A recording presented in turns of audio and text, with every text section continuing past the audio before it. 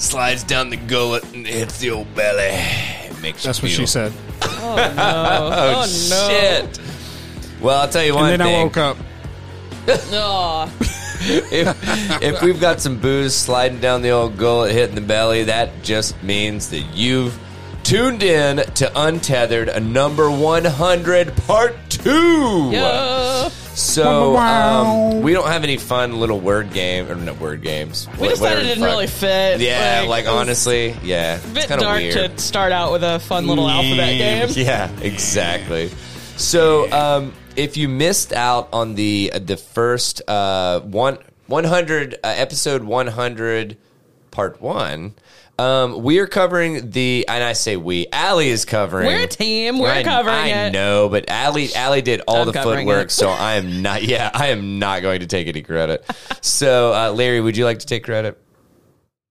Absolutely not, because I didn't do anything for this episode Okay, all right, or this cool. series. All right. I just remember shit as she goes through Yeah. it. So Gotcha. Yeah, and it really is kind of interesting Hey, I how just it asked jogs. you guys to show up and let me talk at you. Yeah, but I mean, at the same we're here time, for it. Yeah. man. Allie has done a phenomenal job so far. I am heavily regurgitating the book Devil's Knot, but it's so good. It's still, there's a difference between literally reading from a book and talking it through. and literally Yeah. presenting something. Yeah. And she's done a phenomenal job so far. I know that she's going to keep killing it. And which I don't know, maybe I shouldn't use that phrase, Ooh. but and I Damn. promise, if you've not listened to part 1, this one's gonna be weird. It won't make sense. So go back and listen to part 1. Part 1's kind of heavy. The whole case is kind of heavy. This episode is not as bad. This leans more into like the defendants' backgrounds and like starting to get into like trial stuff. So it's not hardly at all about the actual victims this time, so that'll be a little bit of a break. Yeah. So, so that's what we're doing for Untethered. And like I said, this is 100 part 2. Yep.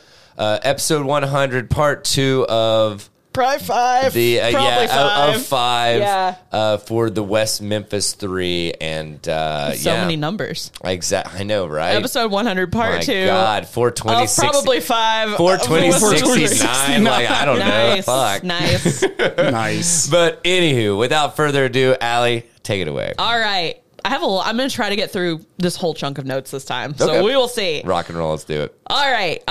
Vicky Hutchison, the woman whose son was friends with the boys that got murdered. Her son's Aaron. She's the one that just decided she wanted to like get to know Damien and was going to be like a undercover agent just on her own. So Vicky Hutchison told Jesse Miss Kelly, the slow one of the 3 defendants. Vicky Hutchison told Jesse that she wanted to go out with Damien. She told Detective Bray, and he told Jerry fucking Driver.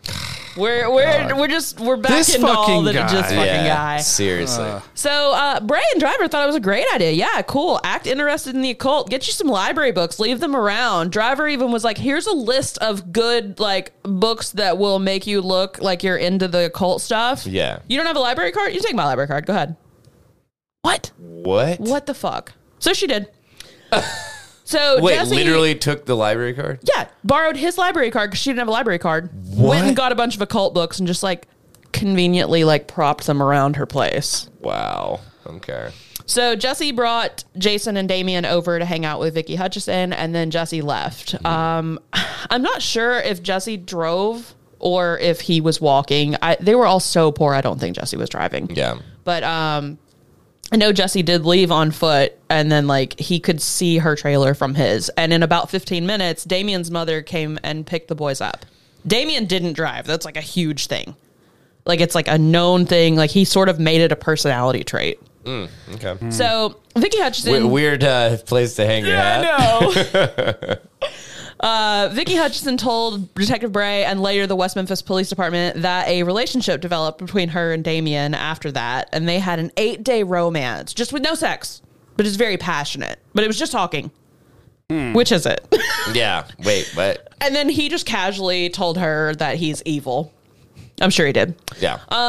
Damien, she said, invited her to an SBAT, which is spelled ESBAT. Okay. The dictionary says this is a gathering of witches. So she said Damien drove and picked her up. I've never heard of this term. I hadn't either. But it's in the dictionary. Like, it's in, like, if you Google That's it. interesting. Yeah. She said that Damien just showed up in a red Ford Escort and picked her up, driving. And Jesse was with her. Took her to that, but it was just this, like, really creepy orgy with a bunch of people, like, who had their faces and arms painted black. And it was just, it was not for her. So she demanded he take her home. Jesse also, but yeah. Damien doesn't drive. Yeah. No one in Damien's family has a red Ford Escort. Like, no one they know has a red Ford Escort. Where are you getting from? No, it didn't happen. Yeah, exactly. It didn't happen. Also, Jesse Miss Kelly said, what is she talking about? This didn't happen. Yeah. None of it made any sense. So, Jesse had no idea that Vicky Hutchison was talking about him to the West Memphis Police Department about the murders. A few weeks after the murders, he introduced her to Damien and Jason at her request. He thought it was odd since she was 32 and they were 18 and 16. He even agreed to stay at her house one night 4 weeks after the murders because she said she had heard there was a prowler. So he slept on the couch with a gun beside him. And remember, Jesse used to babysit her kids. So, kid. So the next morning, Jesse wakes up to his father banging on Vicky's trailer door saying Detective Sergeant Mike Allen wants to talk to him. And like, sure, go ahead. So Jesse gets dressed, leaves with Allen. Jesse didn't know what Allen wanted to even talk to him about. Didn't even know. Yeah. He said he wanted to ask Jesse some questions about those murders, but he would have to have Jesse's dad sign some papers. So even though his dad was then they go to his dad's work to have his dad sign the papers. And on the way there, Detective Allen told Jesse there's a $35,000 reward if you know anything. He tells his dad that, and his dad says, well, tell the police anything you know, and I can buy a new truck. Jeez. This guy is just trying to do, he's... So, without consulting an attorney, Jesse Miss Kelly Sr., the dad, signed the form allowing the police to polygraph his son. Wow. And is the dad, like, samesies with... He's very abusive. Like Jesse Miss Kelly's dad? Yeah. Okay. Yeah. I don't know... I don't think he was mentally slow or anything. I don't know. Yeah. Okay. I don't think he was. Okay. So Jesse signed a form saying he understood his Miranda rights, but he was only able to print his name. Like, he can't even write his own name in cursive. Yeah. Really makes you wonder how much of his rights he understood. Absolutely. Yeah. So according to him, he was told the polygraph could read people's minds. And he was confused, but he believed it. Yeah. Because, like a lot of kids, they think that the police are on your side and that, like, dude, the police can lie to you, and they will. Yes. Like, there's no rule against that. So, after the polygraph, he said that they had asked him the same questions over and over again. And at one point, fucking Gitchell asked him if any of the victims were tied up. Jesse Miss Kelly said, that's when I went along with them. I repeated what he told me. At this point, he seemed to think it was a game. So I had to go all through the story again until I got it right. They hollered at me until I got it right. So whatever he was telling me, I started telling him back. But I figured something was wrong, because if I'd have killed him, I'd have known how I done it. Wow, like, dude. this is That's a quote. coercion. Yeah.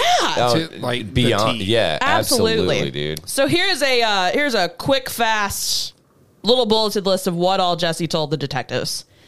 He told them that he had seen a picture of the murdered boys at a meeting of a satanic cult. That all the meetings, satanic cult meetings, were held on Wednesdays. That the group has had meetings before in Robin Hood.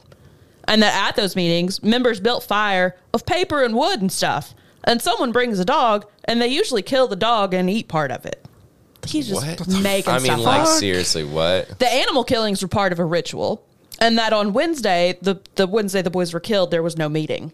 And that a friend of Jason's would bring a briefcase containing a couple of guns and drugs, marijuana and cocaine. These people have no money. They're not partying with cocaine and drugs. Where are they going to get coke? Like, right? Seriously. Like meth at best, Like, yeah.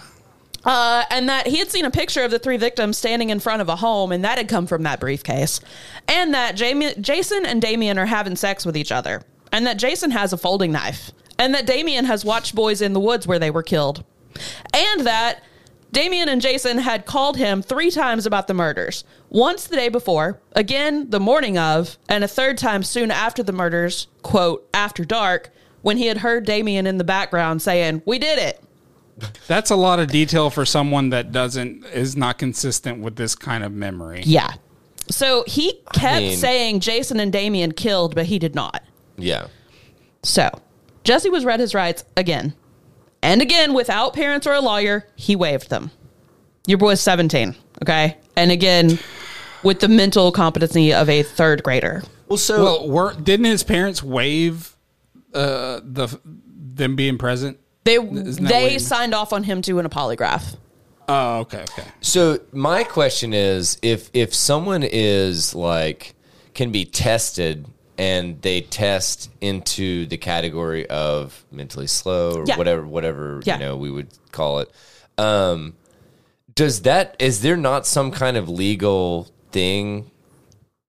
It's mentally incompetent to face that's like to stand trial, right? We'll get to that. Stand trial. We'll get to that. Okay. Yeah, because this just seems like what? No, they till the last few years, the death penalty was it was legal to execute someone who was previously called retarded back in the day. Sure. What? I mean, that's just cruel and unusual. Yes. Yeah. No. I mean, even if you're with the death penalty, sure, that's insane. No. Well, I mean, yeah. I absolutely exactly. So he was interviewed for hours, but he was only recorded for 34 minutes. So for those 34 minutes, he answered questions from Gitchell, Ridge, and Allen. Most of his answers were vague and were prompted by the detectives. There were a whole lot of contradictions. Several times, Jesse pointed to a picture of a victim and said the kid's name, but he gave the wrong victim's name. A prompt, for example. Okay, so you saw Damien strike Chris Byers in the head? He never said that, but he answered right. Yeah. They're just giving him stuff, you know? Well, I believe that's referred to as leading the witness. Yeah. He said Damien hit Chris Byers with his fist, and then Jason hit Stevie Branch, and then Michael Moore ran. Jesse said he chased Michael Moore and grabbed him until Damien and Jason got there, and then he left.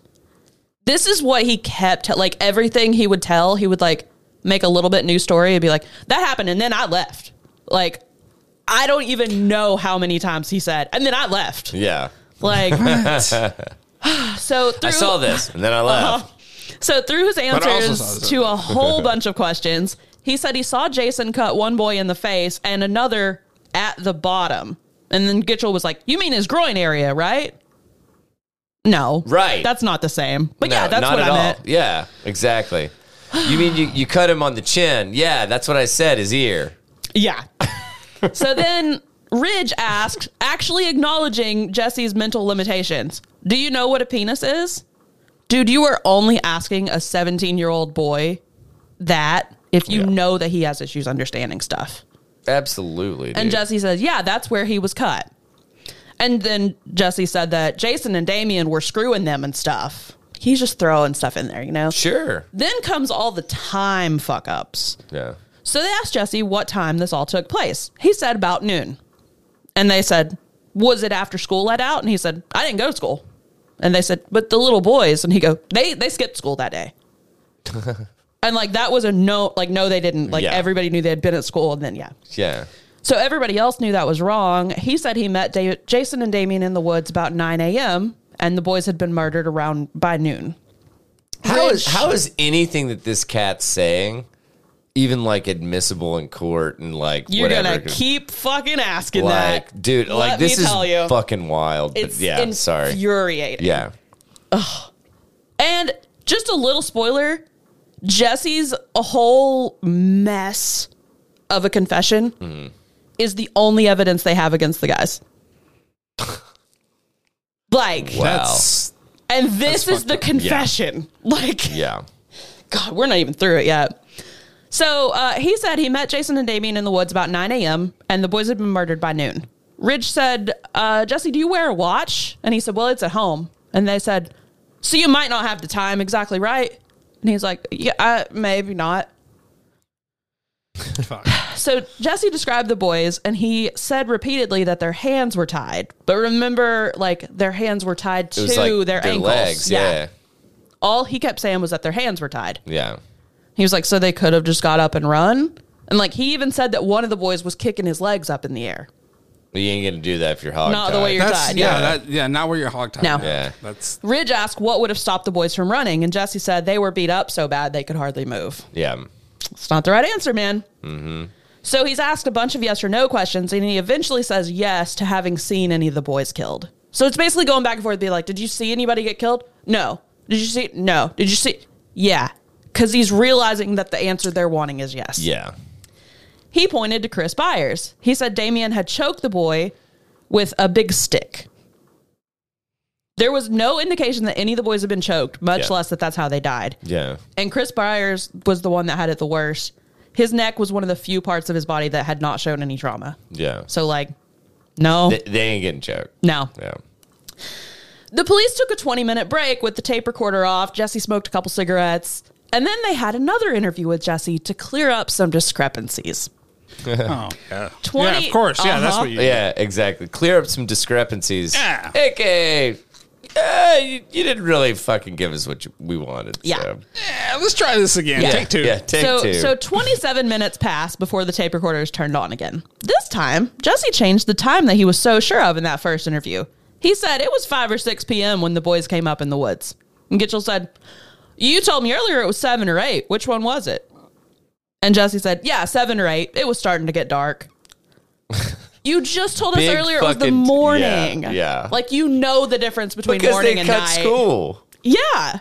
It's like, hang on. Nobody's in school at 5 or 6, man. Yeah. Or 7 or 8. Yeah. So Jesse again said that he saw Jason and Damien rape 2 of the boys, who he identified incorrectly again when naming them and pointing at their pictures. Gitchell asked about several forms of sex, and Jesse said they stuck their thang in their mouth. It was spelled thang in the book. Like, he's so badly spoken. yeah, I mean, like, And he clarified that was Jason and Damien doing that to the boys. Yeah. But that the other way around hadn't happened. Gotcha. Jesse had been at the police station for more than 11 hours. After they questioned him, the detectives took Jesse to a holding cell. Later, he said he was just too tired to keep talking at that point and just wanted to lie down. Nobody explained to himself or to him that he had implicated himself by saying he caught and held the one victim. Yeah. So he didn't even know he was in any trouble. He thought he was just helping the cops. Quote, I figured they knew I needed a ride home, but my dad never did show up. That's just fucking sad, It's dude. so sad. Like, He's just sitting there waiting on his dad. It's like, no, man, you're not getting out of prison for almost 20 years. Spoiler. yeah. God, man. Yeah. All right. So Damien and Jason were arrested that night at Damien's house. And as soon as all 3 of them were in jail, the media was notified. So the next morning, June 4th, Gitchell announced in a press release the names of the 3 teenagers who had been arrested. He said they had been suspects since early in the investigation. Jason's mother was not even fucking told of his arrest. He was 16. What? He didn't even get to make his phone call. He had no attorney. And just to throw this in, he was 5'8" and 112 pounds. Like, just to remind you, these are not large kids. No, he's like a stick. Tiny. 5'8", 112? Holy fuck. Jesse was 5'1" and under 100 pounds. Yeah. What? Yeah. Yeah. So a reporter asked Gitchell, on a scale of 1 to 10, how solid do you feel your case is? And Gitchell smiled and said 11. So Fogelman, one of the prosecuting attorneys, he later said that they had next to nothing on the suspects at this point. They had taken hair, blood, and urine samples from Damien weeks before, had them all tested, and none of those linked him to any of the murders. They had Jesse's statement, they had Vicky Hutchison's weird statements, and they had statements from half a dozen or so minors saying that Damien had done it. Vicky was the one that borrowed the library card and stuff, right? Yep. Tried to be undercover. Yeah, of course. So after that press conference, Jason's mother, Gail Grinnell, barged into Ridge's office and was like, what the fuck? Why is my kid being held? Like, for what? Yeah. And Ridge explained that Jesse had accused him of the murders. By this point, the family members of the victims and the accused had all been shown Jesse's statements. Like, that he just made fucking yesterday. Yeah. God. Wow. So Gail focused on this timeline that Jesse originally gave and was like, Jason couldn't have been there. He was in school that day. Yeah. Ridge gave her a whole bunch of grief about having told Jason not to talk to police without a lawyer. Ridge said, we tape our conversations. Yeah, hardly. Yeah. And we don't put words in people's mouths like you're saying. Oh, yeah? Yeah. She said that she had already heard that the police were starting rumors about Jason before he had been arrested. She said she couldn't understand how anyone could believe Jesse's stories since it had so many different stories within it. Mm-hmm. Ridge said it is very, very believable and close to perfect. Thank you. Thank you. For their fucking like police department. Right? I mean, it's like, wait, what? Yeah. This is the biggest clusterfuck It's ever. such a mess, man. Like, And it stays a mess, dude. It's so municipal judge Rainey, who had signed the warrants for the searches and the arrests the night before, he now issued an order to seal those documents from the public. But by now, there were already all these leaks, including Jesse's confession. Police had let a bunch of people see it. A TV news director said a woman called the station the day after the arrest to offer to sell them a copy of Jesse's statements, for several $100s. God. The next day, Saturday, a copy got to the Commercial Appeal, that paper that ran the details that pissed Gitchell off first off. That Monday, their front page headlines read, "Teen describes cult torture of boys," and "Defendant Miss Kelly tells police of sex mutilation." Jeez, dude. So even if you're just walking by a newsstand, you're seeing those headlines. Yeah. Even if you're not reading the paper. Mm-hmm. Some of the headlines across the other area papers in the next few days. One suspect was scary, talked of worshiping the devil. Outburst in court by victim's dad reflects community's shock and rage. Worship of devil debated as motive in killings. Arkansas youths could face the death penalty. Guys. Jeez, dude. So the news made all three suspects out to be evil and creepy. They said that Damien was carrying a cat skull around at school, and he always wore black. Jason was, quote, into that devil stuff. And Jesse was tough and a bit troubled. Wow. So Man, this is just fucking the court of public opinion, is that what they say? Like, yes. God. Yeah. No, I honestly, thank God social media didn't exist back then. Oh, dude. My holy hell. Also, the other celebrity that was like the big one in it that I couldn't think of was Eddie Vedder from Pearl Jam. Yeah. Huge in it. Wow, So like okay. him and Johnny Depp were the big ones, and then Peter Jackson funding stuff. Yeah. But Interesting.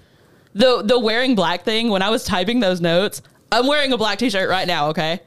When I was typing that part of my notes, I was wearing a different black t-shirt and realized that I had worn one for the past 3 days before that. And possibly before that, I just couldn't remember further back. Dude, So there you go. I'm probably out here committing devil murders. I mean, I remember like specifically in like, and this was out in fucking Granger County, man. Yeah. Like, I was probably in like 6th grade, and I'm looking at like 8th graders who like, that was my brother's grade. Yeah.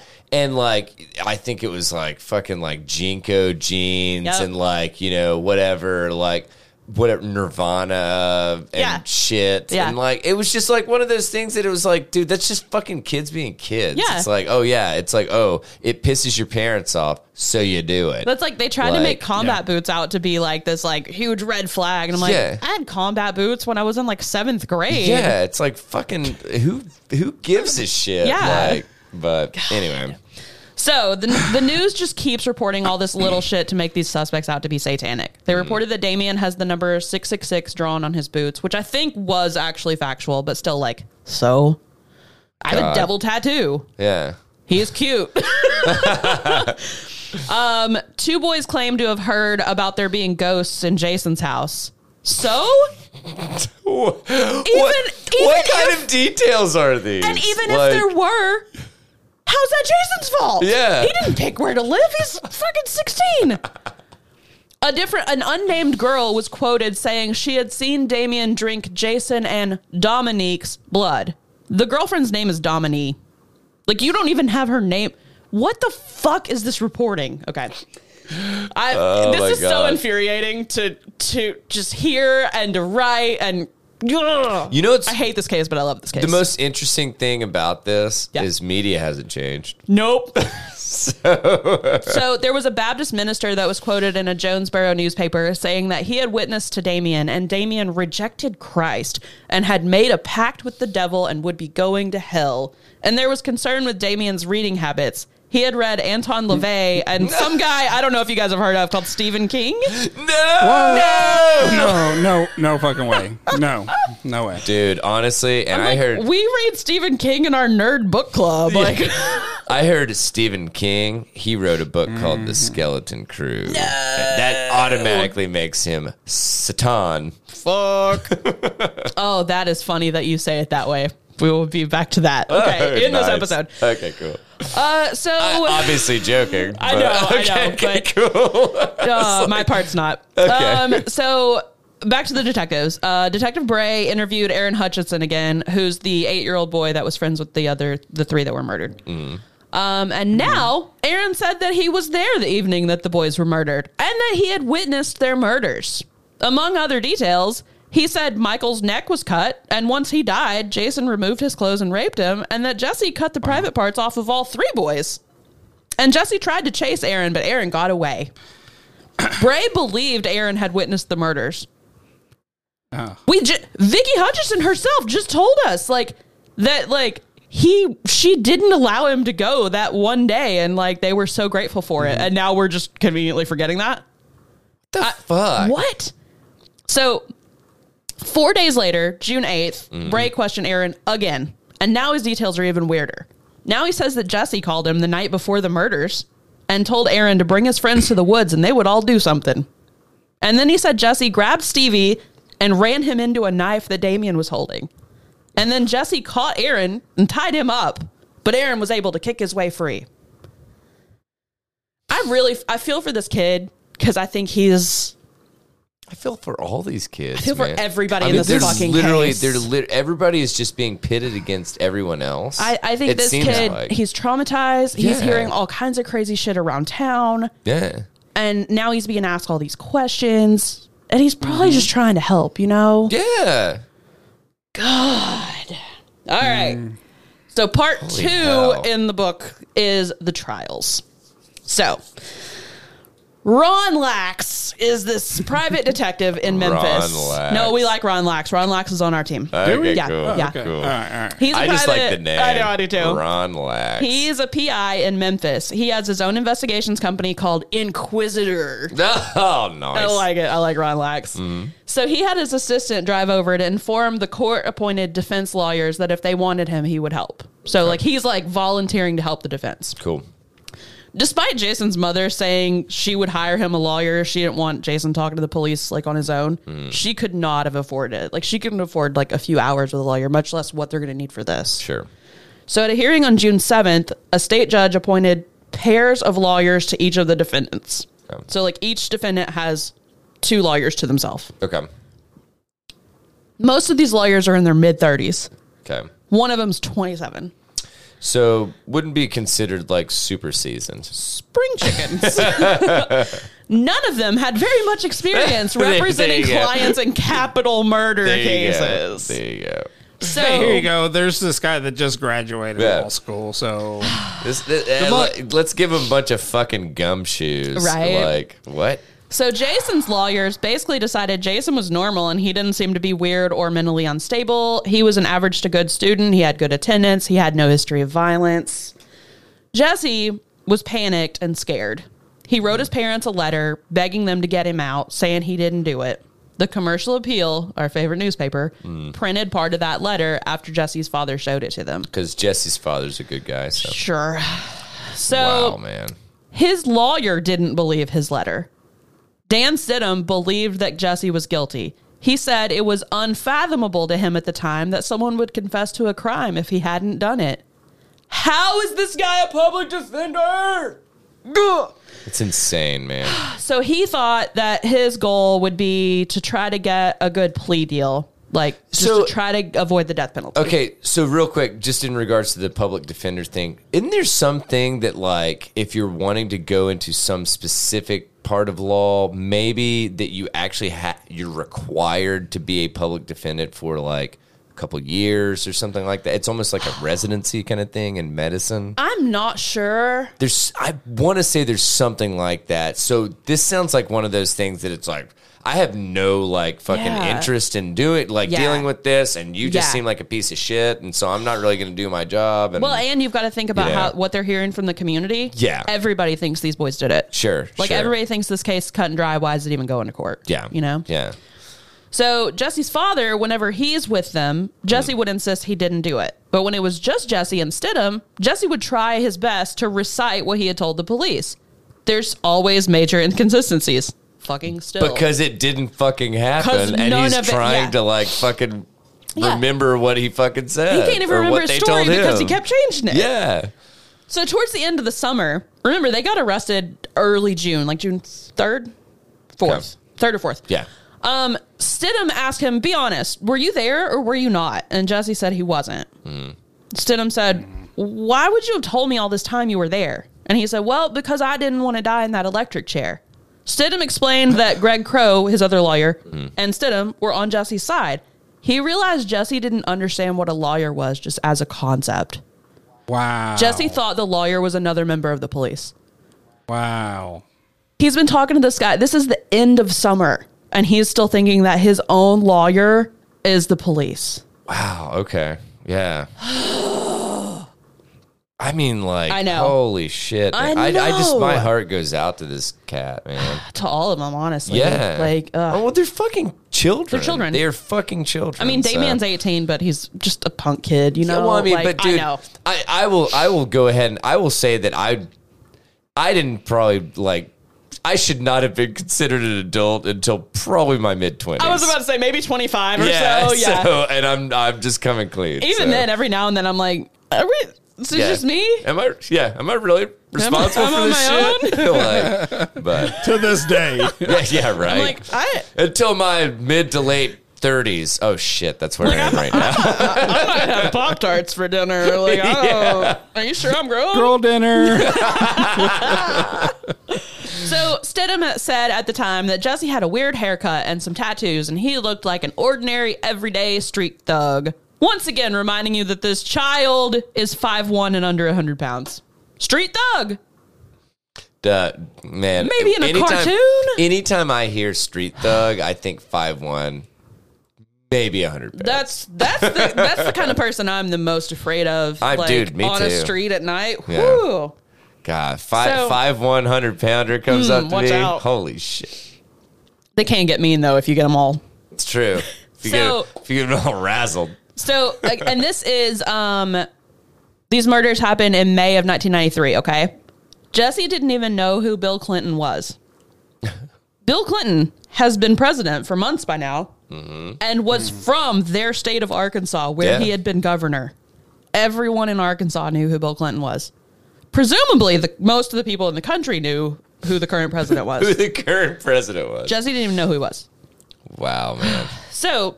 Presumably, though. Right. Yeah. Keyword. Yeah. So Stidham concluded, after Jesse had been in jail for 2 months, that Jesse actually had nothing to do with the crime and that his confession had been coerced. Then Stidham started to learn about false confessions. He told a reporter, "We don't believe the state has any evidence except this wild story that Jesse made up. The whole world has a right to know what kind of investigation these cops pulled." Thank you. Yes. Yes. Holy shit. Jesse asked him, here you go. Jesse asked him at one point who Satan was. Stidham didn't know what he meant. Jesse handed him a pamphlet that he had gotten from a preacher all about Satan. Jesse could barely read it. He thought it was about someone named Satin, like the fabric. Wow, dude. Stidham realized Jesse had only heard of the devil and never knew he was also called satanic. So Stidham's blown away, talking with his client, the confessed satanic killer who doesn't know who Satan is. I mean, like, this case is so sad, but it's laughable how insane. It is. I can't believe that this was. You can't help but laugh. Well, I can't believe that this was brought before anyone, and they weren't just like, "You're joking, right?" Yeah. Like, you guys are like, "You're fucking pulling my leg." Like, what the fuck? And I did hear at one point that when they found the bodies, I think it was Ridge was there, and Ridge goes, "Well, it looks like Damien finally murdered somebody." When they found the bodies. My God. What the fuck? I don't know if that's quoted in this book. If it is, I'll get to it at some point, but so far I haven't got to it. So, on to Damien. After all the attorneys talked, that private investigator, Ron Lax, was going to work with Damien's 2 lawyers. Okay. Lax assumed in the beginning that all 3 defendants were guilty. He was supposed to interview Damien in jail. But on Tuesday, June 8th, 4 days after the arrest, Damien took an overdose of his antidepressant, Elavil. He had saved him up from the doses he had been administered, and he took several, and he was rushed to a hospital across town to have his stomach pumped. Lax met with Damien several times, but most of his work fell to Glory Shettles, Lax's assistant, who... This is the PI's assistant, okay? Mm-hmm. She's a former parole officer, former prosecutor's assistant, and has a master's in counseling. Okay. Your girl's got some quite the resume. Absolutely, yeah. Yeah, she's awesome. Yeah. For the next 9 months, she visited Damien around once a week. Damien told her his family had moved a lot. He didn't realize how poor they were until later, realizing that they lived in shacks with dirt floor and no indoor plumbing. Like, these kids came from nothing. Yeah, dude. He was used to being picked on, and by the time he got to high school, he started carrying a dog skull that he had found because it made people leave him alone. So the news basically did have that part right. Yeah. They said cat, but it was a dog. But still, like, he carried a skull around. Yeah. It's an animal skull. Yeah.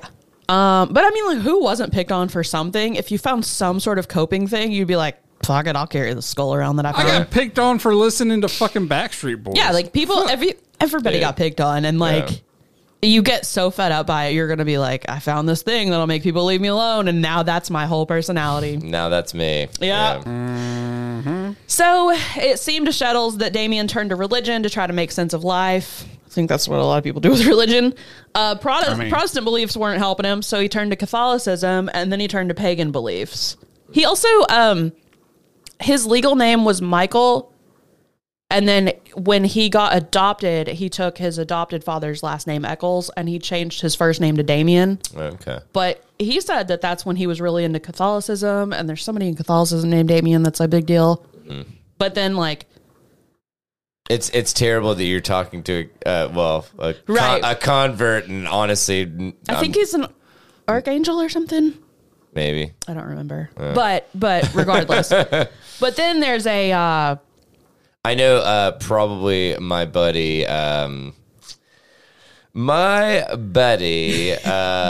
fucking Nathan is probably being like, you son of a gun. Right. Like, well, so the movie The Omen. Yeah, the kid's name was Damien. And so like that was out around this time. Yeah. So people were like, well, not around, but it had been out. Yeah, yeah. And so people were like, it was a priest. Father Damien. Saint Damien. He did. He said it was a saint that he admired. Okay. Yeah. What was he the saint of? Demons. Yeah, right. From what I'm reading here, loving charity and justice. Oh man! Wow, how ironic! Oh fuck! The saint of justice. Fuck. Yeah. That's wild. Yeah, that's gnarly. Wow. Okay. So then, but everybody was like, "Oh, he took the name Damien because he's satanic and because the Omen." Shut up. Yeah. Everybody, shut up. Make it fit your mold. Yeah. So he turned to Catholicism, then he turned to pagan beliefs. Mm-hmm. He told Shettles that he started wearing black because Deanna, the ex-girlfriend, had told him that he looked good in black clothing. So before long, all of his clothing was black. He had this vampire look period where he put white powder on his face and wore these tiny sunglasses. Oh my God. He started, interview with the vampire vibes. He started telling people that he drank blood.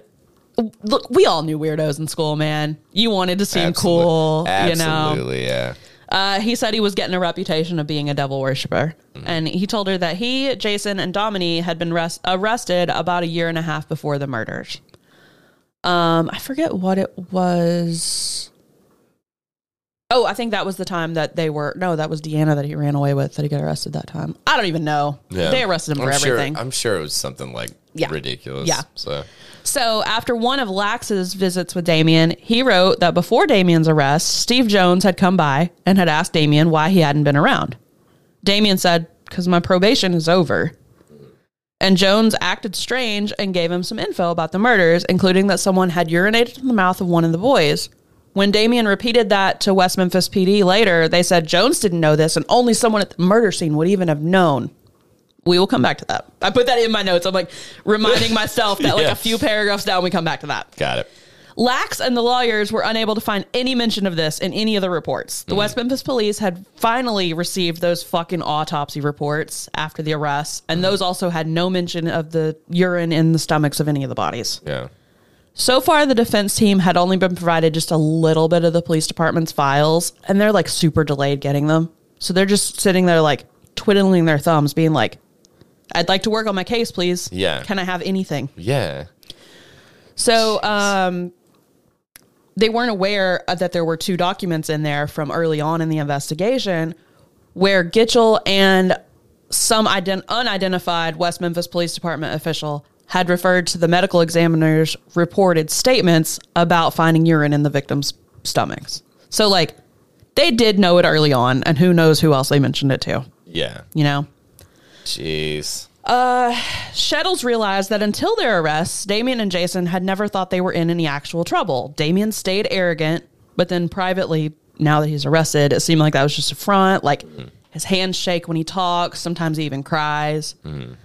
Shettles was supposed to learn about Damien's mental health history in order to help with sentencing if he was to be found guilty.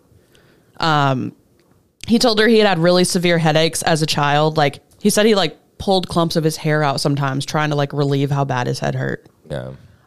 His mother reported that he had suffered blackouts, but that they'd never been diagnosed. And like we said in the last one, he had a bunch of psych ward visits and some outpatient counseling. His mother reported that after his last hospitalization, he had been declared totally disabled by the Social Security Administration, and he started receiving monthly disability checks for $289. That's a lot of money in 93. Yeah.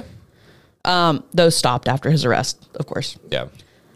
So by mid-July, Damien was telling Shettles that he was sleeping as little as 2 hours a night. He was visibly shaky. By August, he was hallucinating and showing signs of paranoia. I can't imagine why. Right? What? He told her in a letter that the police were doing something to his food, and they were putting gas in his vents, and they were doing something to his meds. Like, he's losing it, you know? I mean... As you would. Like, I can't even imagine being put in this situation. No. And especially at this age. Like, I can't imagine going through this now. No. Much less striking 20 years off of me kind of thing. So. And... Which is weird to say. Holy shit. And all you have is a public defender. Yeah. Like, God. Yeah. So... Oh, whatever, Larry. Thanks, because you're like fucking 4 or 5 years younger than us. What? No, I'm just kidding. I'm not arguing with you. No, I just figured I'd lash out. Was that just at the despair? Yeah, I'm just like taking all this in. I'm just like, oh. No, I'm just fucking around. So around the middle of August, he began a hunger strike, which he told Shettles was because he had no desire to go to trial and he didn't think he would receive a fair trial. Yeah, buddy. Yeah. So he told her he felt like a... At least he understood that. He's starting to realize. He told her he felt like a walking razor blade. He begged his parents in a letter to get him a doctor because he thought he was having a nervous breakdown. No doctor ever came. So his private writings, which the PIs didn't see, this book that I'm reading said that his private writings verged on madness and despair. Shettles and Lax feared that he was suicidal, but in his letters to Dominique, who was pregnant with his child and due in the fall of 93, and to his family were almost sunny. He told her to tell her mom he said hi and that he hoped to be out in time to see their baby born. Their trial dates haven't even been set. Like, wow. nah, yeah. dude. Yeah. Sorry. Sorry, you dude. said nah, dude. Nah, dude. No, you're like, I could never not hear it. You guys go, nah, dude. Nah, dude. So Lax, unsurprisingly, noted that several parts of Jesse's confession were questionable. Yeah, dude. Yeah, dude. His belief that the victim skipped school, his report of there being rope ligatures, which weren't there, his confusion about the times, and his claims that the boys had been choked to death. He said the entire statement appeared to be a leading type of interview. Yeah, dude. He pointed out multiple instances where officers seemed to provide Jesse with answers. Damien told Shettles that Baptist ministers came to the jail to preach to him at least twice a week. Like, I can't get away. Please leave me alone. Yeah. Stop it. Well, can you not, like, right? Literally refuse shit like that? I mean, well, I don't they're know. in jail right now. They're not in prison. So, like, I don't know how visitation works. Yeah. I really don't. Plus, maybe priests and clergy get, like, a different, I don't know. Yeah. So Lax is trying to make sense of more and more files as they're like trickling to them. He was interested in this list that he found of 40 people who were fingerprinted by the police, but surprise, there were no notes explaining why anybody was fingerprinted. Thanks, guys. And other than Jesse's confession, Lax had still not received anything that could be considered evidence against the defendants. The defense didn't start to receive any records generated after the arrests until well into September. So the murders were May 5th. The arrests were June 4th. Oh, so it was May 5th. May 5th that the murders were. Yeah. June 4th that the guys were arrested. Okay, got you. He didn't start getting anything that happened in reports after their arrests till September. So all of June, all of July, all of August, late September, he starts getting stuff. Wow, man. Yeah. Lax read that Ridge returned to the site where the bodies had been found on July 1st, nearly a month after the arrests, 2 months after the murders, to look for evidence which may have been missed. I'm sorry. What? 2 months? Guess what? 2 months? He found some. So Jesse had claimed that the victims had been beaten with a stick. He found 2 sticks. What? No. We're in the woods. We're in. What? This is in all these this woods. is a, like, you mean you telling me you found some foliage in the rainforest? I found 2 sticks I believe could be evidence. Nothing connect those to the crime other than being in that general location, but he still fucking took them back and entered them into evidence. Guys, there was a murder and the victim's hair was wet. Are you a golden retriever? I found a stick. Like what? I went to the river and guess what? I found water. Yeah. At the river? Fucking solid evidence. So, no, this is what I need to know. How big is the locker that we have access to? Because I need the whole river. I need to put all this river. The entire river of the Mississippi. We're putting it all in evidence. I need it all in evidence. God. So how many Ziplocs we got? let me give you guys How many Olympic-sized pools do we have to contain this Mississippi River? Exactly. So Lax, the PI, noticed how many items had been sent off from the defendants' homes to test for genetic material. Nearly 600 items. They had fingerprints and blood and urine samples, more than 100 items of clothing, 87 hair samples, 17 knives, 3 fucking sticks, 3 hammers, 3 ropes, 2 razors, an ice axe, a candle, a hook, a mask, and a mason jar of water.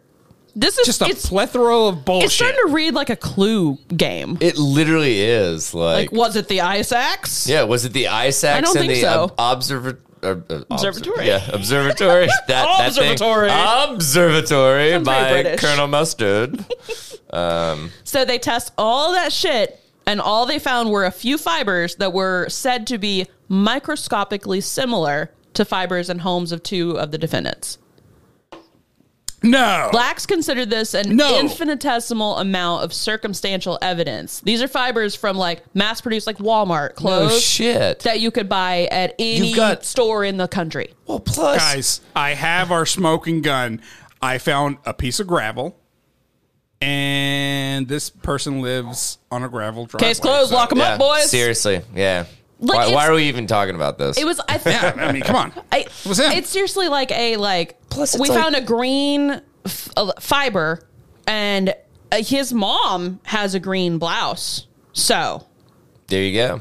what? Well, On St. Patrick's Day. I would think of all that, days. like, okay, fibers in these homes, they probably live in similar homes. Yeah. That are literally stamped out. Yeah. That it's like whatever trailers Also, or whatever, you know. They walk everywhere, so you're going to carry different fibers. Period. into your Yeah. house I mean, from, dude, like, this is Yeah. circumstantial. God. Evidence is like literally the 2 months God. after the fact. 2 months after. Like, Well, that It's was when he insane. found the stick. This is how long Oh, it took. shit. To, So yeah. the he stick found really a brought it the together. stick was good fucking yeah, detective two sticks, work. I'm sorry. Yeah, great. thank you. Good job. So, Good job. So October 7th, Lax met with Detective The Bray. third stick was a beetle dick. Did he find fucking True North with those sticks? God. Yeah, he was actually So it was a divining water. water. Yeah, he was dividing water.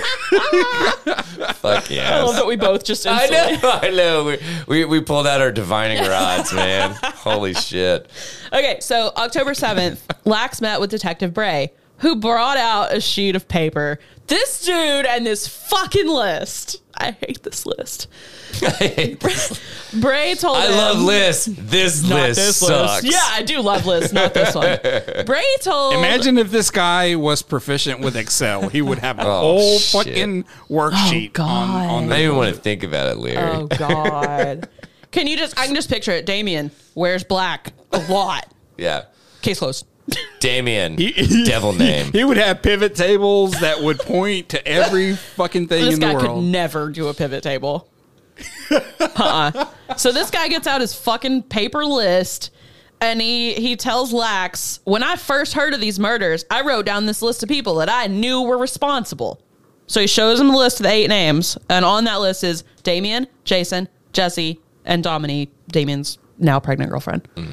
Bray couldn't specify why these people came to mind, but he just kept being like, well, there's rumors. I hear tale. And okay.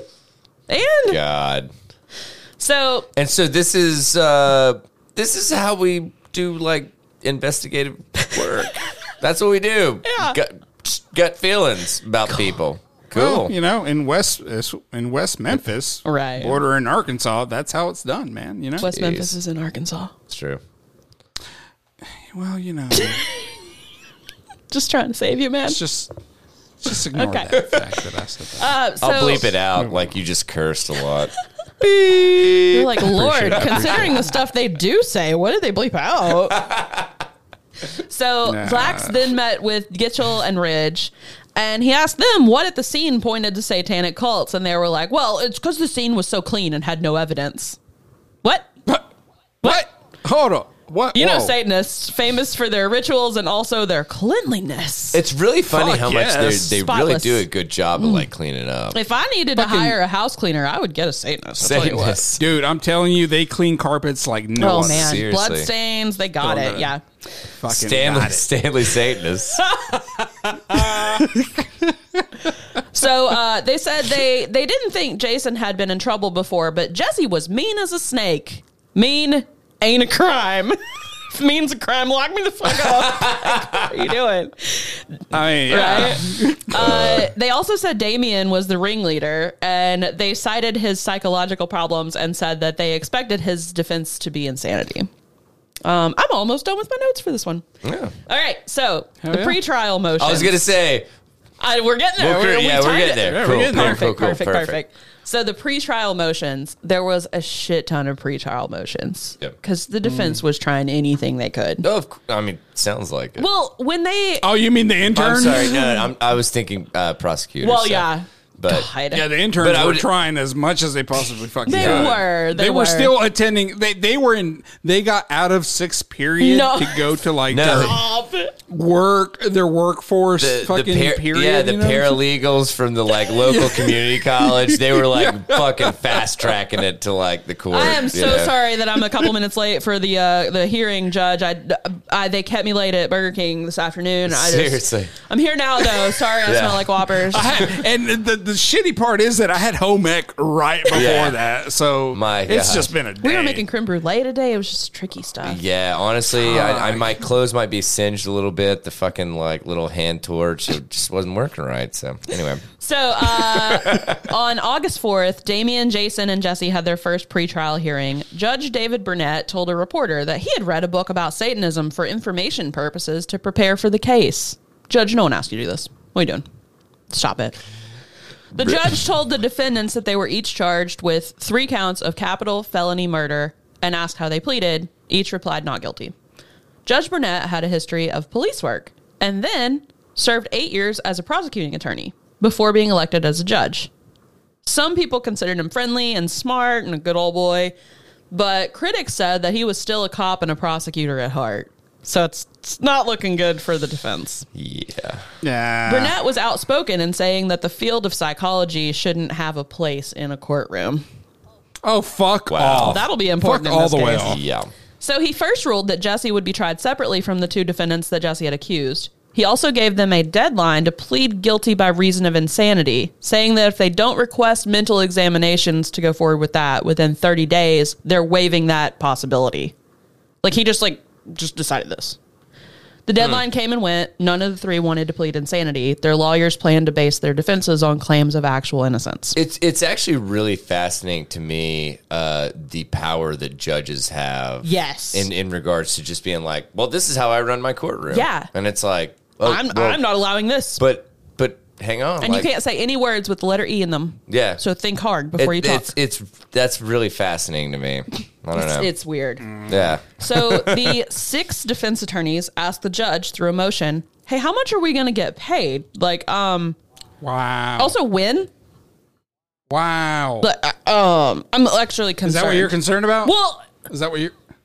That's their living, and this is their full-time caseload right now. Like, so you should be, yeah.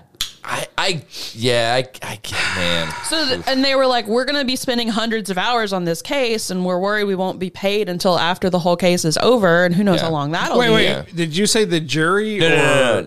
She was talking about the prosecutor. the defense attorneys. The attorneys. The defense attorneys. Yeah. Oh, okay. Yeah. Gotcha. No, there's no jury yet. So they were worried they wouldn't get paid till after the case was over. The judge just said, don't worry, you'll obviously be paid reasonable fees. That's it. Cool, great. I thank you so much for that answer, Judge.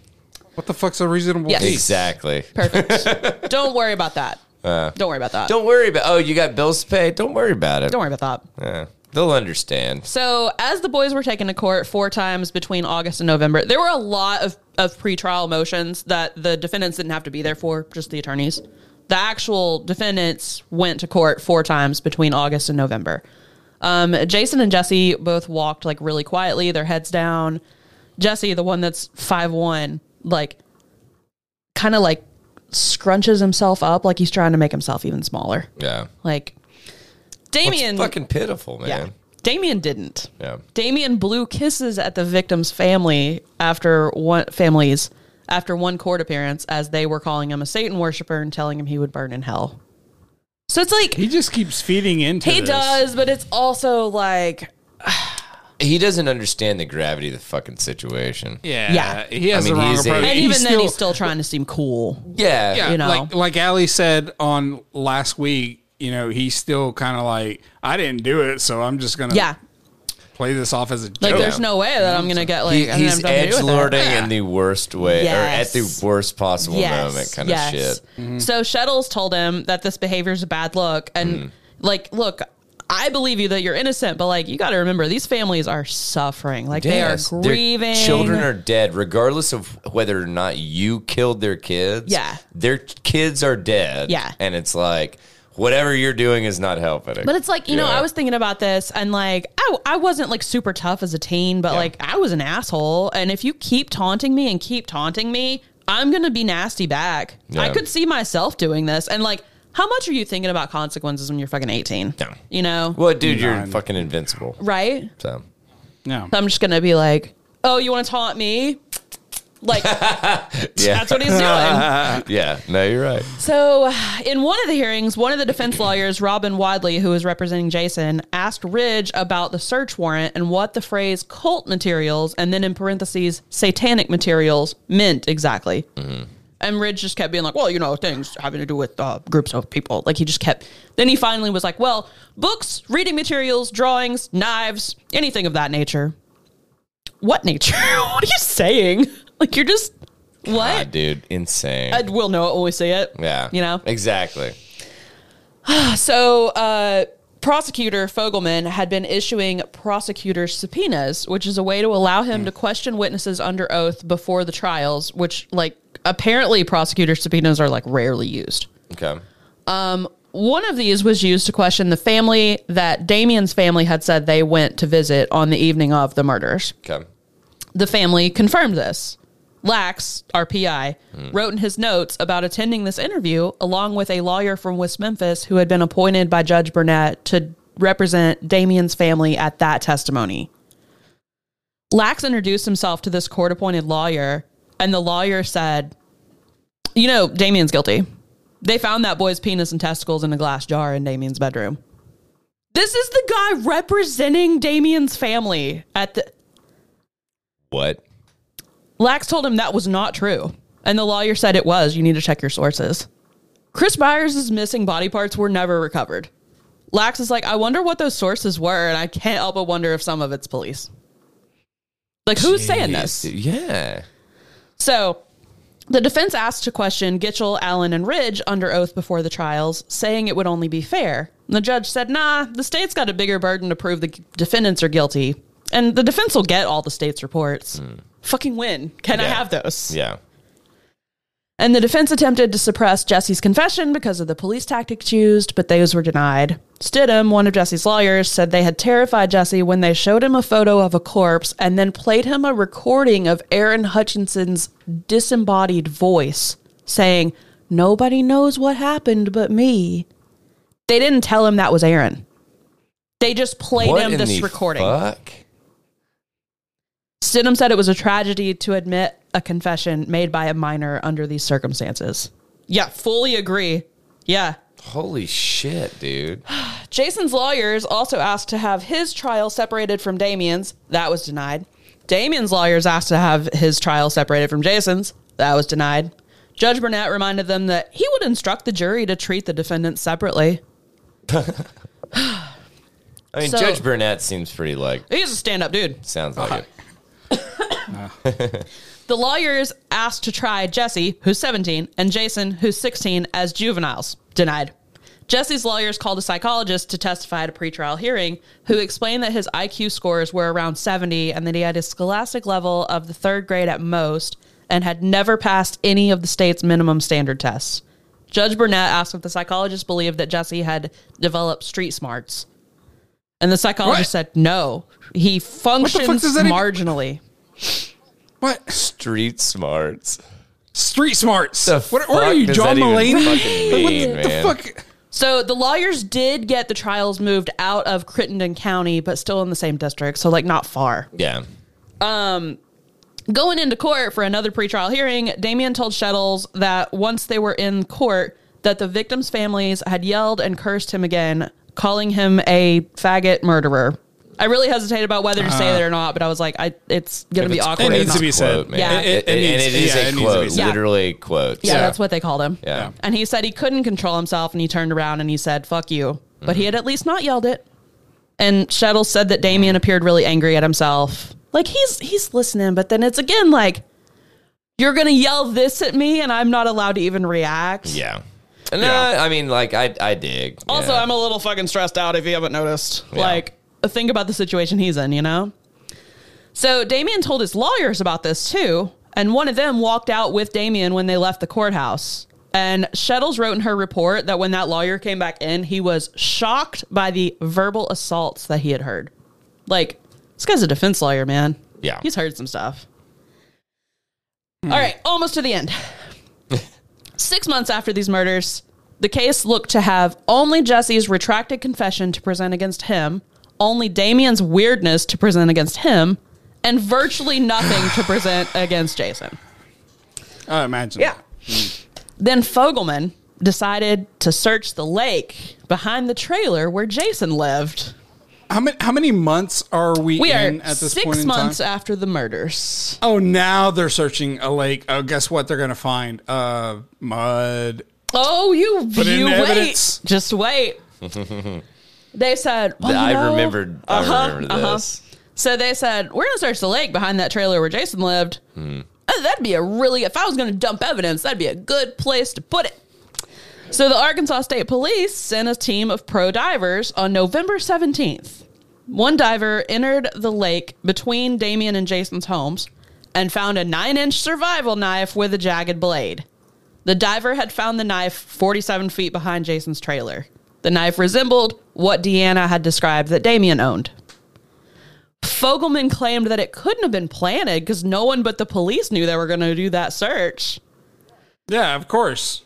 Yeah, I mean, because you have to police, trust them at this point. Well, the police can't plant stuff. No, that's never happened, actually. No. They have a code of ethics that they have to abide by. So, and they always do. But yeah, of course. There was a photo that ran with the front page article the next day that showed a diver still neck deep in the water, still wearing his diving mask, holding up that knife. How did that reporter know to be there to take that photo at the search?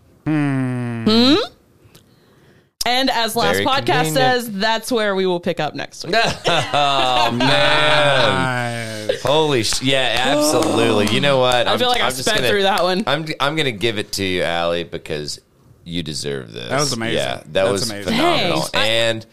And once again, we had the studio audience. Audience, what do you guys think about Allie's presentation for Untethered 100 Part 2? Oh, you're too kind, folks. Well, standing O, dude. Yeah.